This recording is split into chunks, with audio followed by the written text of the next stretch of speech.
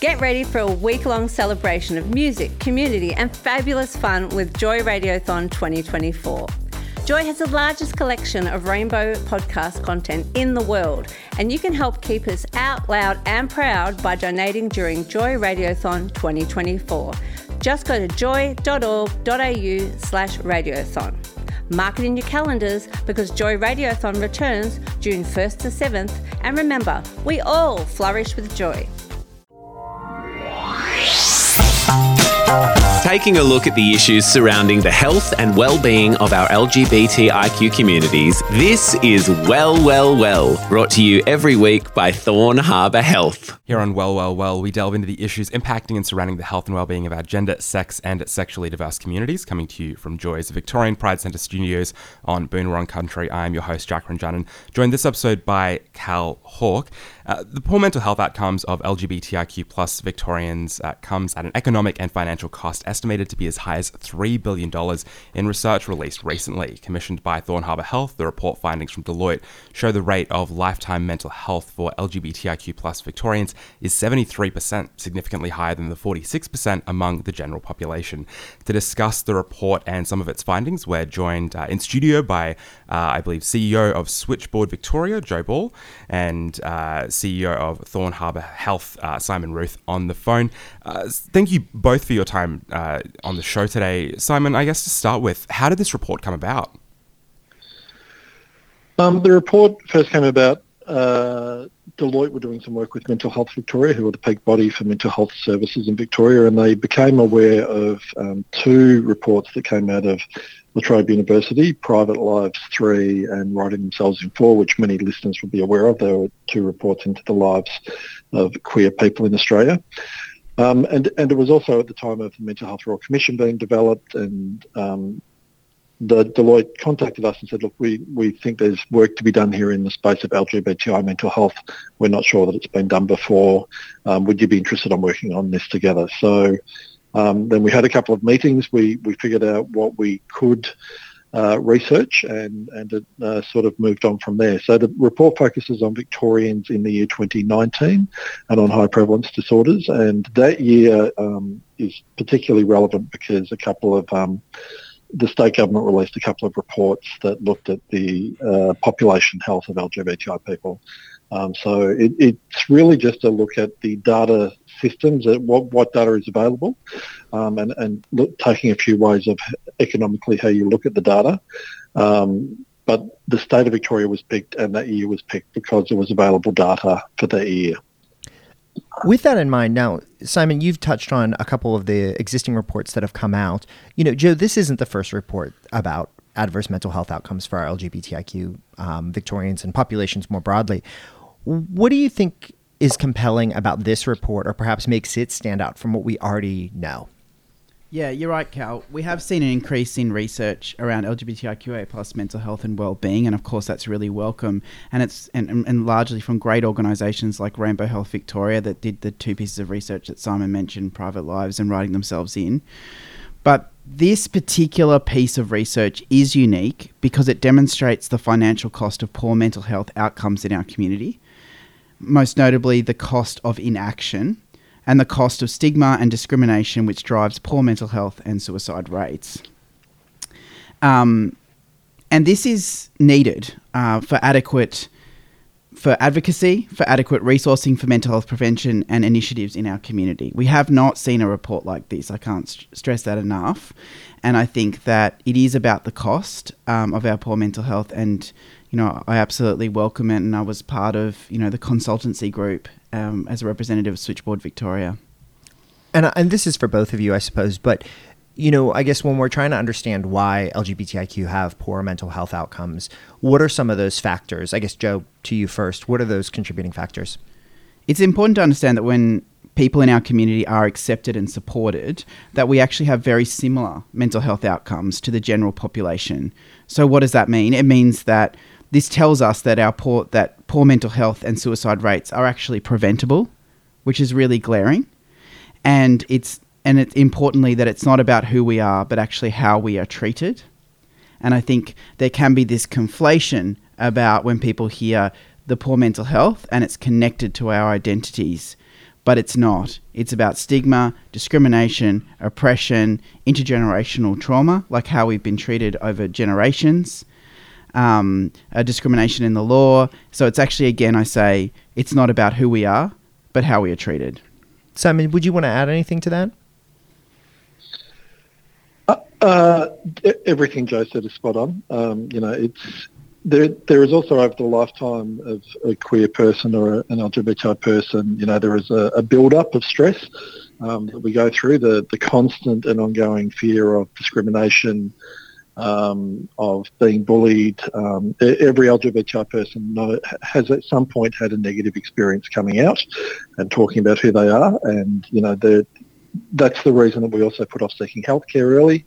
Because we're concerned about how we're going to be treated in healthcare settings, because a lot of people have had negative experiences in healthcare settings. I think, some people say, when did you come out? And I think what a lot of cis straight people don't realise is you come out every day. There's someone, whether it's a taxi driver, whether it's someone you've just spoken to on the telephone, whether it's a health professional that you've never met before, you are constantly coming out. And coming out is stressful in itself because you never know what the reaction is going to be. And that does build up over time, and that creates a lot of pressure. And that's the reason we delay care. And delaying care also leads to poorer mental health. Simon, what are some of the other kind of key findings from the report from Deloitte? Sorry there. But one of the things that the report sought to do, one of our ongoing problems is that we don't know how many LGBTI people are in Victoria. And the report pulled together a bunch of available data and came with an upper and a lower bound. It was based on a couple of different self-reporting reports and extrapolating those out. So when it looks at the lower bound, it's estimating that there's 371,000 LGBTI people in Victoria. The upper bound was 518,000 LGBTI people in Victoria. This is probably the first time we've ever sort of seen figures like that give us some firm idea of what the population may be. The Victorian government is redoing the population health survey, so these figures may change dramatically. I imagine they're probably both going to increase. And it did look at high prevalence disorders. So when we talk about these figures of 3 billion that Joe mentioned, we're only talking about anxiety, depression, and the costs of suicide and suicide bereavement and attempts. We're not talking about psychosis. We're not talking about major depression. We're not talking about drug and alcohol disorders. So there's a whole bunch of other mental health areas as well that aren't captured in this report. This is solely high prevalence types of disorders. It was... The upper and lower bounds for economic and financial costs were between $2.2 and $3 billion. And the intangible costs, which is more about the impact on our well-being and our lives, was a much bigger figure, and that was $16.8 billion to $23.4 billion. To understand the difference between all those numbers, you need to read through the report, and it explains it better. But we are talking very big dollar figures, and as Joe said, these are largely preventable.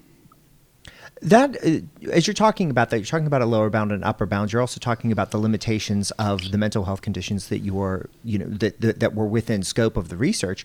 So I guess what I'm kind of hearing from that is that these numbers are, I don't know if the word is conservative, but they're kind of pretty strictly bound. I mean, these aren't we haven't pulled these out of thin air. These are pretty rigorously, they've gone through, I guess, a bit of a process to come to these terms.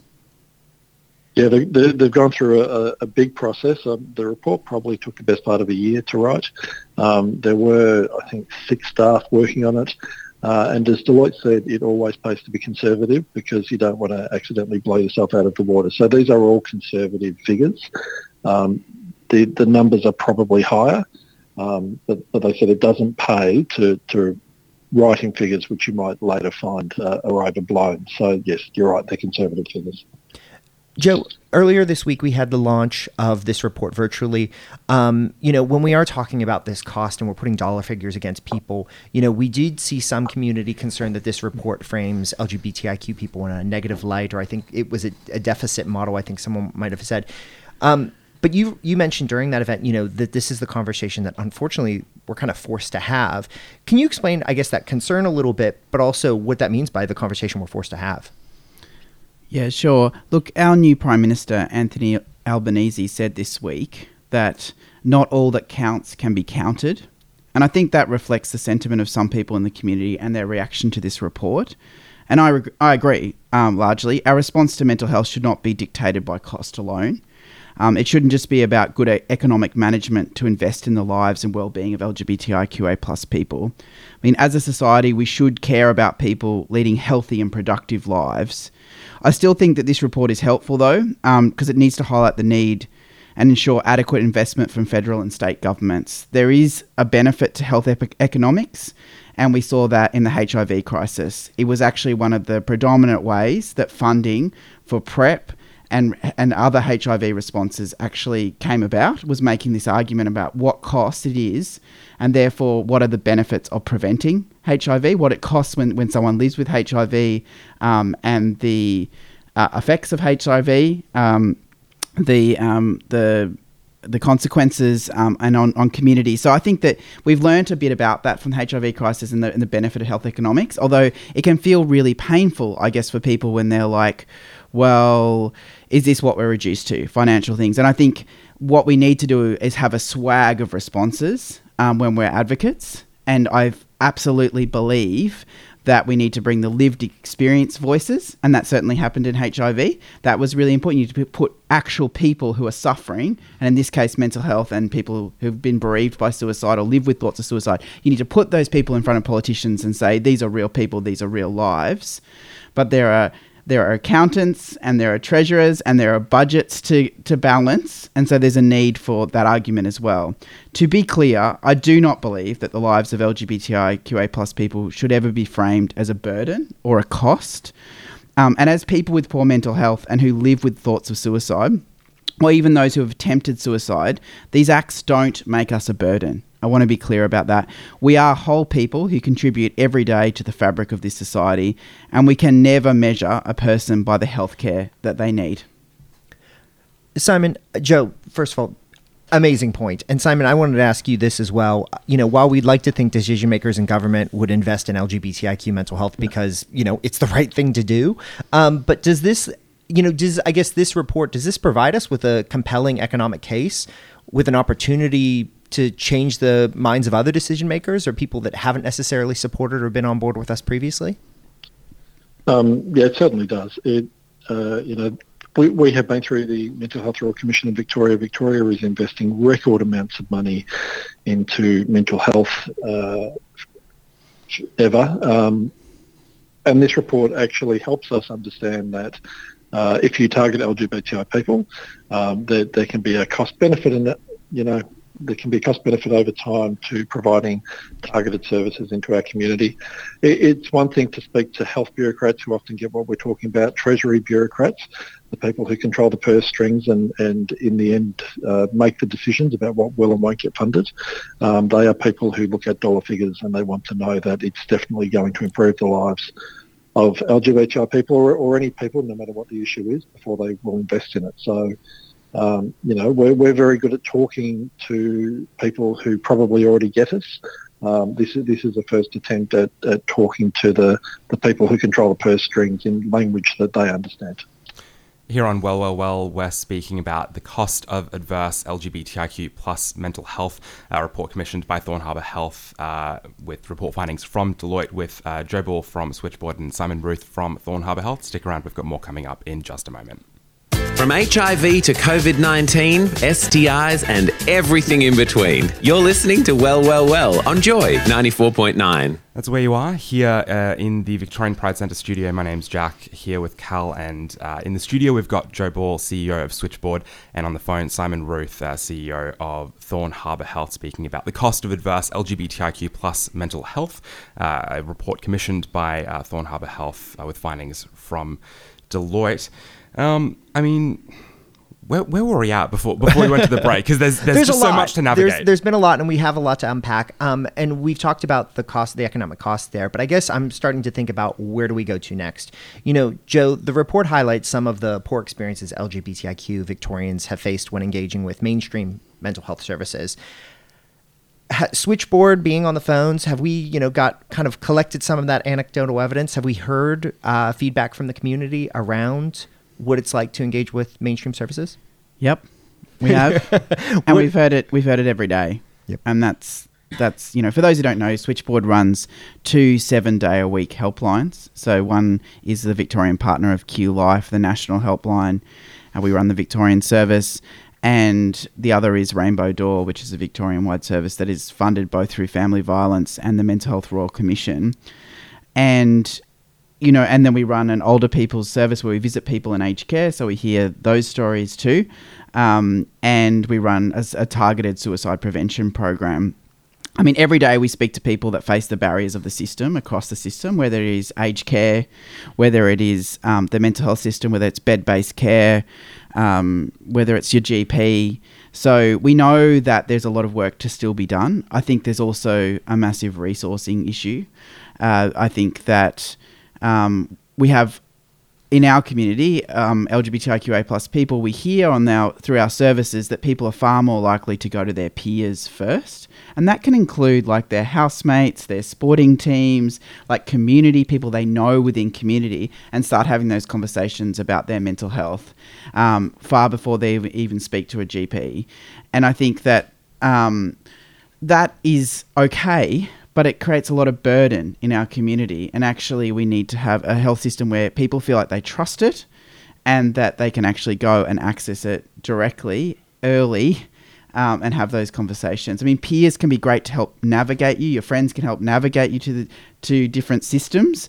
But at the end of the day, we need to be also accessing the services as the same rate as other people, and not feeling that having a sense that they're going to be bad and then also going and having bad experiences. So there's a lot of work to be done. This is very much recognised in the Mental Health Royal Commission, is these barriers. There are those evidence about LGBTIQA plus people. There are within the studies, and there is within this report.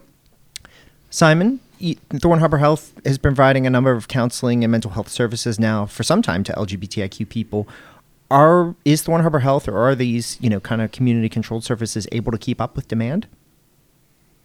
We've had a small counselling program for probably 20 years, and more recently we've got family violence funding and alcohol and drug funding. And we've also had some COVID dollars come from the Victorian government as well, which have assisted. But no, we can't keep up with demand. It seems the more money that gets put in, and particularly the more we market, the more demand there is. We have a long waiting list of people wanting to seek counselling from us. It's Joe's service who refers a lot of them to us.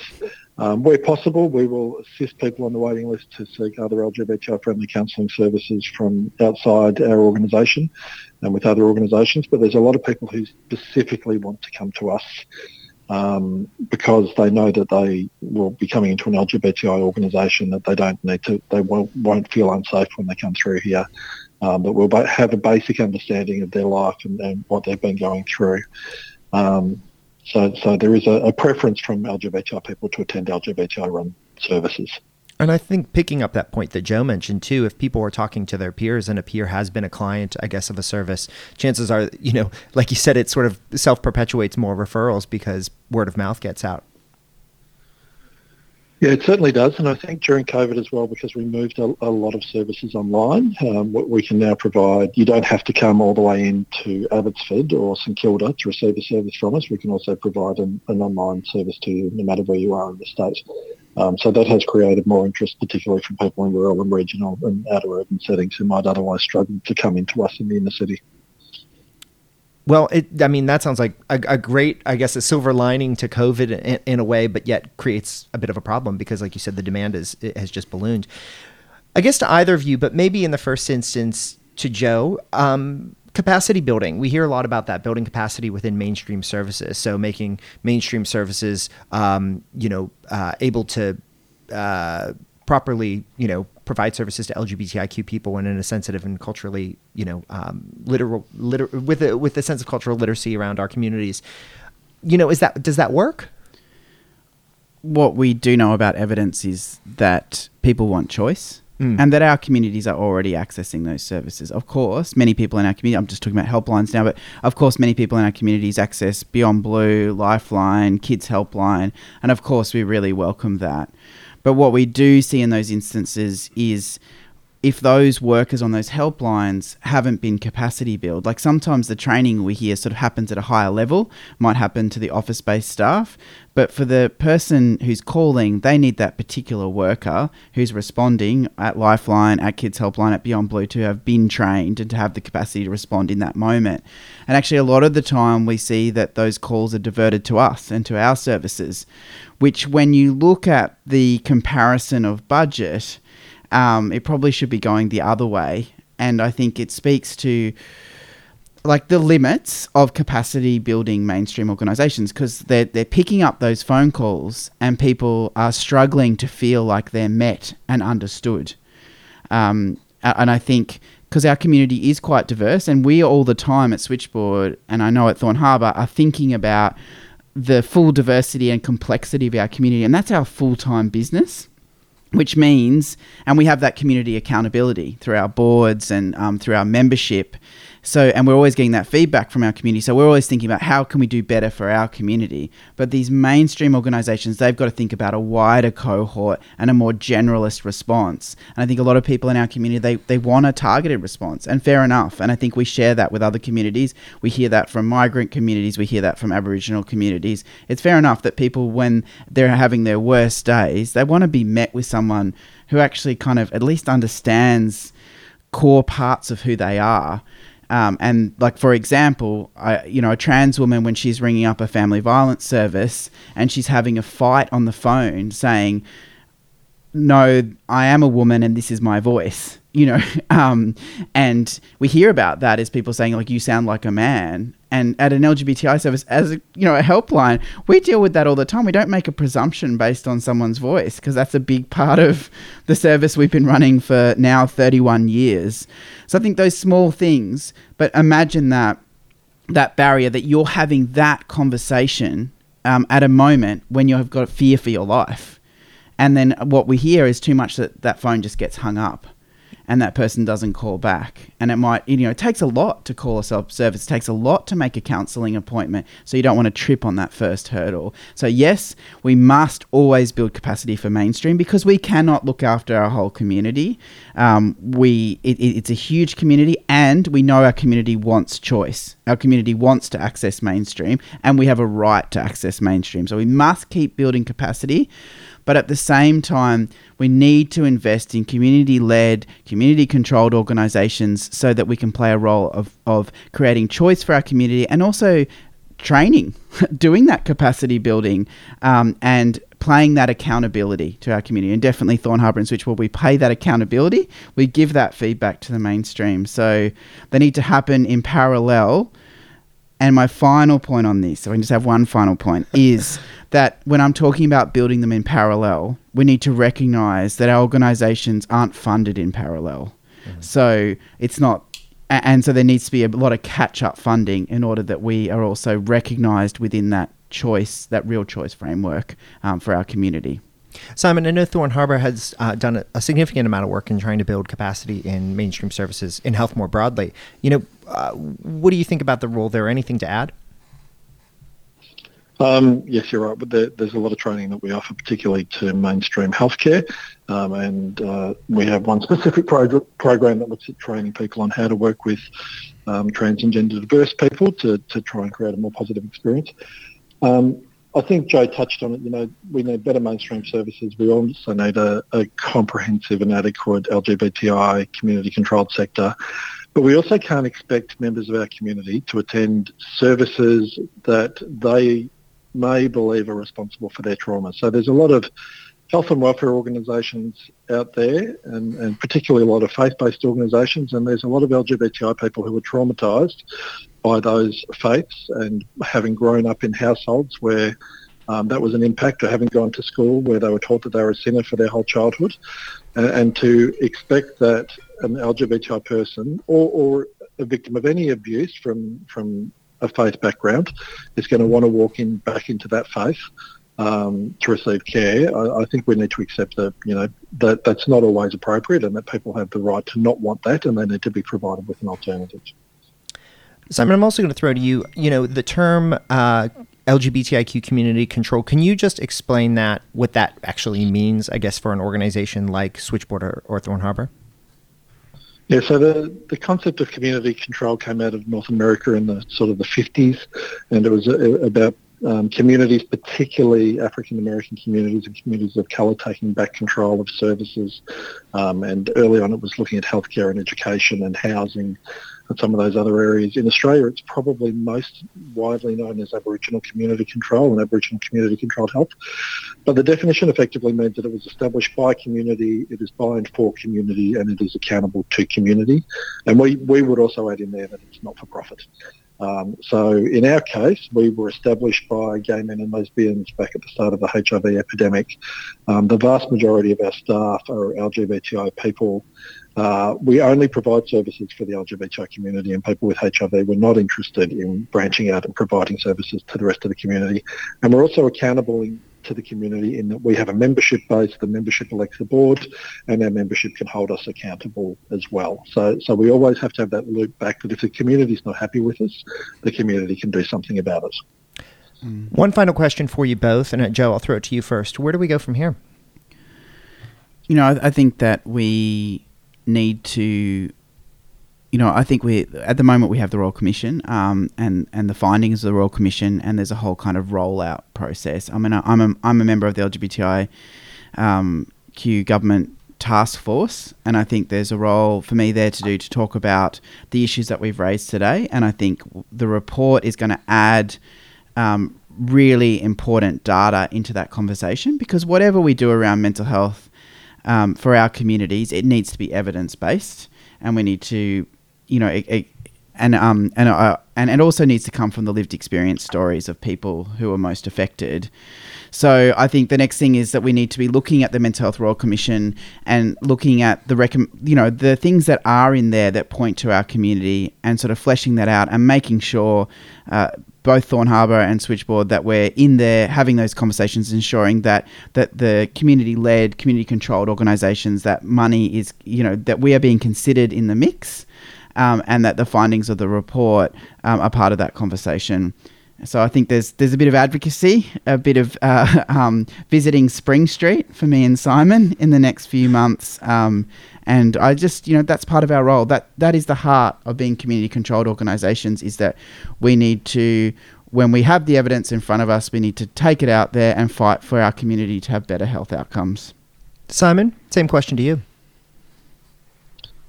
Where do we go from here? I think Joe's just summed it up really nicely. We also need to grow quickly. We have now repeatedly over the last 5 years, through private lives, through writing themselves in, through the Victorian Population Health Survey, through this report, demonstrated the needs in our community. There is a crisis in LGBTIQ mental health. Victoria is the state that is best prepared to do something about it. So we need to move quickly to try and do something about that. But it needs to be recognised that we are small organisations as well. And if you look at the two of us, and say Transgender Victoria and Curie Pride and Minus 18, we are all relatively small organisations. So we also need help from the rest of the mainstream mental health sector to support us to grow as well, and to partner with us and to work with us. Well, there you have it. CEO of Switchboard Victoria, Joe Ball, and CEO of Thorne Harbour Health, Simon Ruth. Thank you both for joining us here on Well, Well, Well. You're listening to Well, Well, Well here on Joy. Thanks for listening to Well, Well, Well, your show for LGBTIQ health and well-being, presented by Joy sponsor Thorne Harbour Health. For more on these topics and much more, check out Thorne Harbour on social media at Thorne Harbour or via the website thorneharbour.org. This podcast was produced by Joy Media. You can support Joy's diverse sound and diverse community this June by donating to Joy Radiothon 2024. Go to joy.org.au/radiothon. And remember, we all flourish with joy.